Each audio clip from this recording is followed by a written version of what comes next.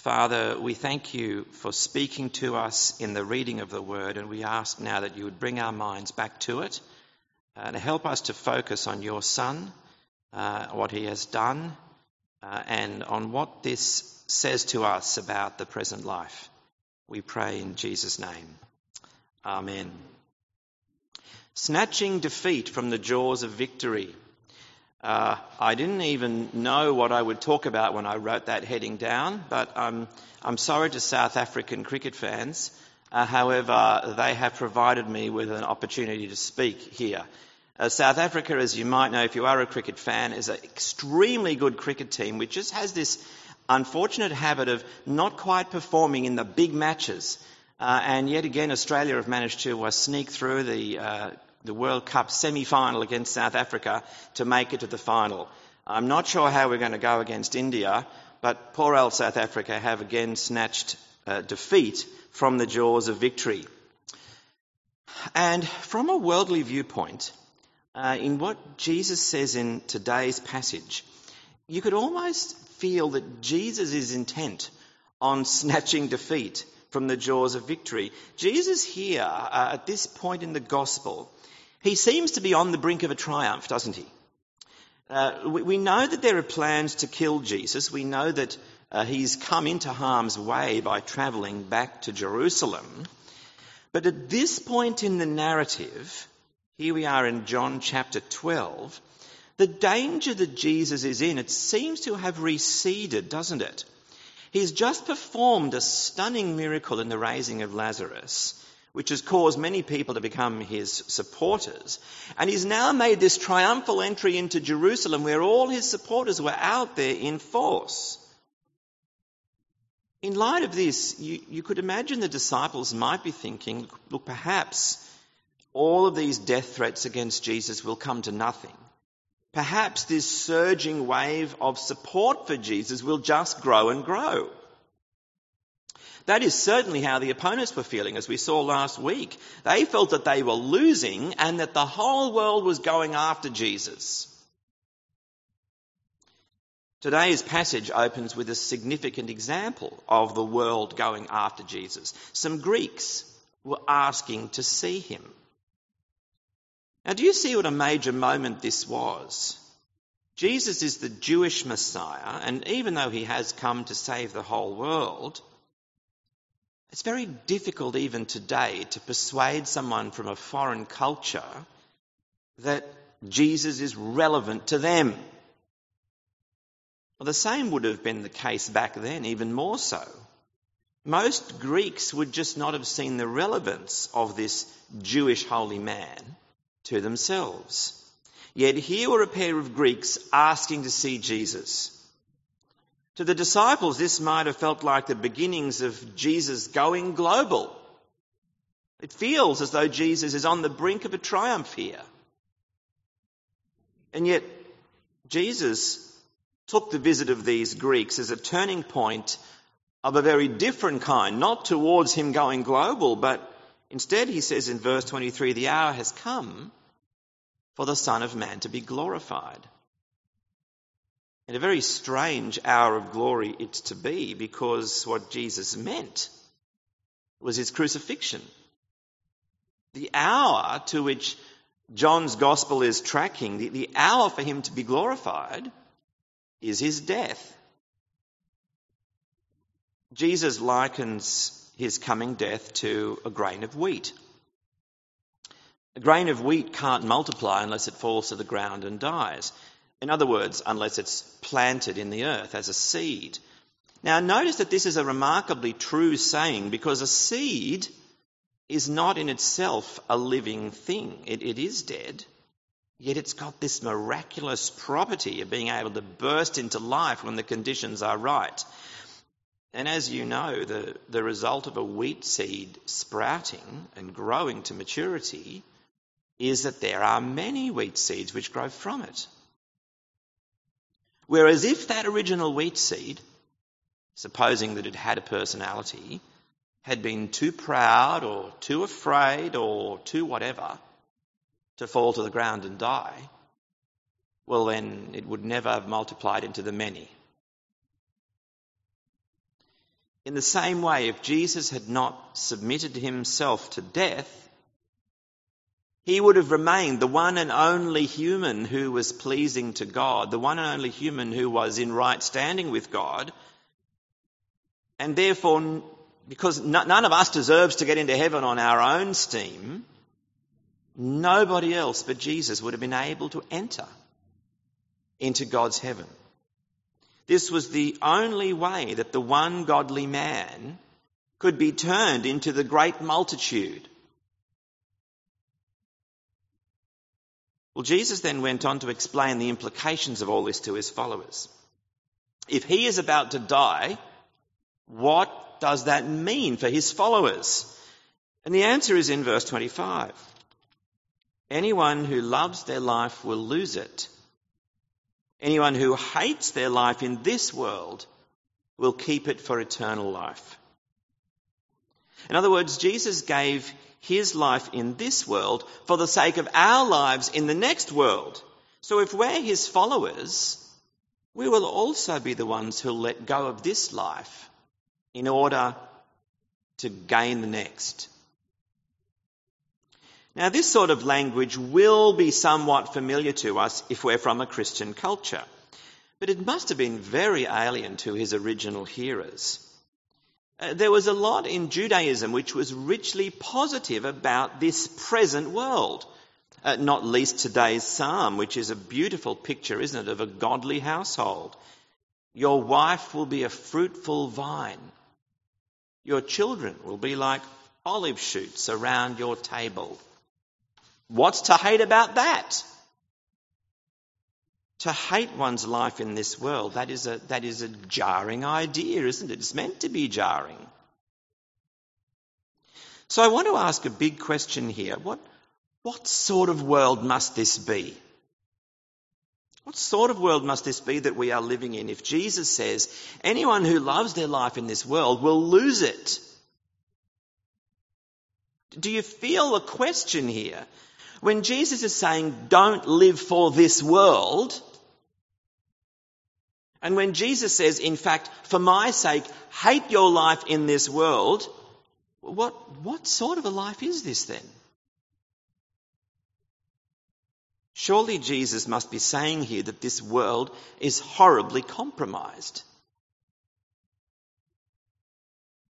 Well, the powerful answer comes in verse 31. Where Jesus explains what his coming hour of glory, his death, will achieve. Now the prince of this world will be driven out. Who is the prince of this world that he's talking about?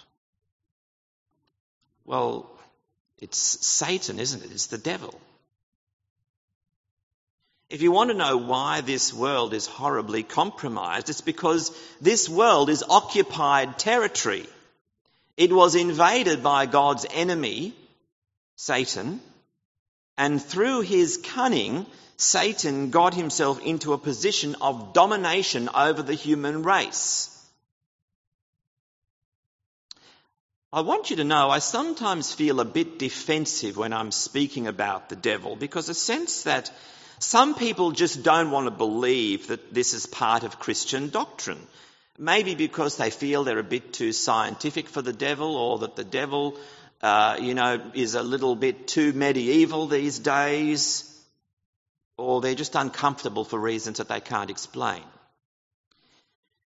But it is profoundly reasonable to believe in the devil, first of all because Jesus clearly taught that the devil is a reality.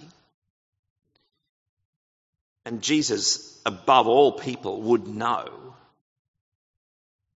But secondly, don't you think it makes perfect sense of our experience in this world?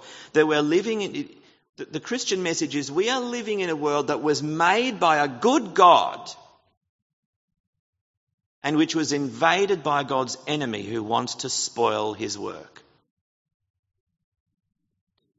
Now just come back to Psalm 128. Family life can be profoundly good, a wonderful creation and a gift of God. But the fruitful vine thing doesn't happen for everyone, does it?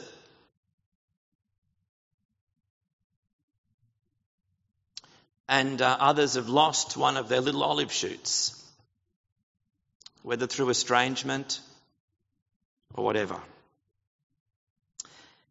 If there were no God at all, then suffering is just a meaningless piece of bad luck, and the prognosis would be just to move on and enjoy yourself as best you can. If there were a God but no devil, suffering would be even harder to account for, wouldn't it? Perhaps we'd be forced to say that God had lost control of his world. But if this world has been created by a good God and invaded by a devil who wants to spoil God's plans, well, that would make some sense of our experience, wouldn't it? There are still questions, of course, like why does it take God so long to cast the devil out? But we've got the nucleus of a satisfying explanation. So here you see now why this world is so horribly compromised. It's because the world has become occupied territory. It's infested with the murderous regime of Satan himself. Now, God, of course, can wipe the devil away in any instant, but there's only one way that God could end the devil's regime in such a way that we would not be consumed in the judgment as well. And that is the sin-bearing death that Jesus has talked about in terms of the seed falling to the ground. That death disarmed the devil because the devil's weapon is God's judgment, which the devil brings upon us by tempting us to sin. Jesus' death takes away God's judgment from everyone who follows Jesus. It's in that way that Jesus' death drove out the impostor, drove out the tyrant, the devil, who had seized control of this world. Now, we also need to understand that even for us here 2,000 years later, the devil's final condemnation is still in the future. Even now, he still has the power to tempt and deceive and to draw people away from Jesus. But every believer has been rescued out of the kingdom of darkness and brought into the kingdom of the Son that he loves. So do you see now why it is that Jesus says these incredibly radical things here, that I'm to hate my life in this world in order to keep it for eternal life? It's not just that there's life after death, but that the present world is what we are saved out of in order to gain that life after death. We're saved out of it by Jesus, and we're to follow Jesus. The instructions that Jesus gives here are radical and they're difficult. He speaks of following him, he speaks of serving him, and he speaks of living for the next life. But if we've taken to heart what Jesus teaches here, I think it will come quite naturally to us, won't it, to want to follow him and serve him and live for the next life. So I'd like to finish by trying to help us practically with these instructions. How will we do these things? Well, first of all, keep training yourself with these doctrines. Keep reminding yourself that you've been delivered from the kingdom of darkness and set your minds on things above. Decide that you're not going to have FOMO, the fear of missing out. Because here in this world, we don't need to have the fear of missing out on enjoyment here, because Jesus has secured our eternal life. Try to live in such a way that your family and your friends will notice that you're not living for this world, but you're living for the next. Show that you're not desperate to acquire and consume everything that this world has to offer. Second of all, let's take seriously to heart the promise of Jesus in verse 26. I love this verse. It's given me a lot of joy this week. Jesus says, if anyone will serve me, my Father will honour him or honour them. Now, that is what as Christians we're invited to do, to serve Jesus. Which means I'm here to do what he wants. I'm here to be engaged in his work and to make him look good. And the reward is that the Father will honour me. Wow. The Father will honour me in front of his angels.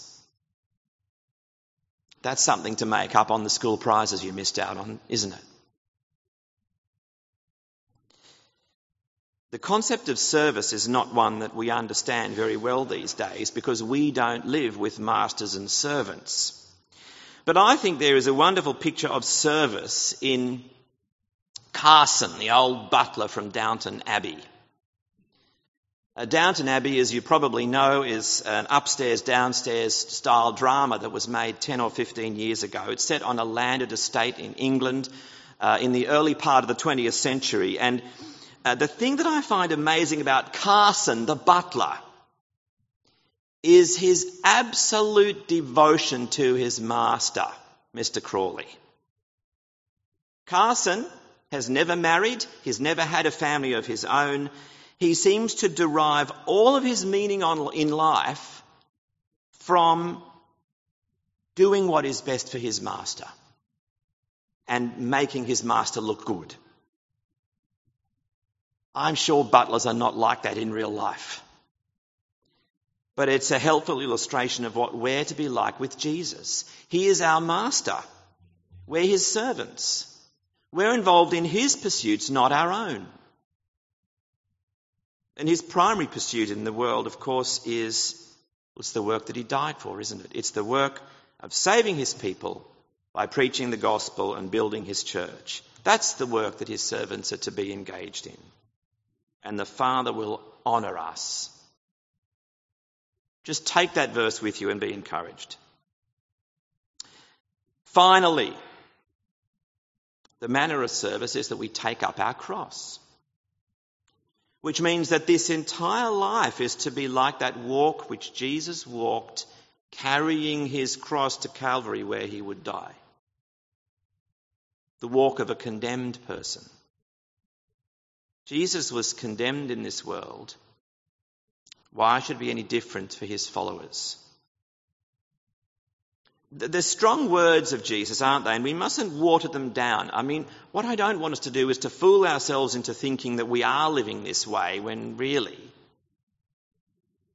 I mean, would your family and friends be able to tell that you are living as Jesus' servant with your focal purpose on the next life, not this one? And being willing to live this life as a condemned person? Or do you, like me, feel that you're a rather poor servant? If that's the case, it's better to admit it and ask for God's help. In Luke's Gospel, Jesus says, take up your cross daily. The daily shows us that taking up our cross, well, it needs to be done daily. I've written a prayer that I hope you will keep and pray each morning. It's just a short prayer. And I'll finish today by praying it, so if you agree with it, then say amen with me at the end. Lord Jesus, I take up my cross to follow you this day. Enable me to live as your servant, not loving my own life in this world, but instead following you in your mission to save many for the life which lasts forever. Amen.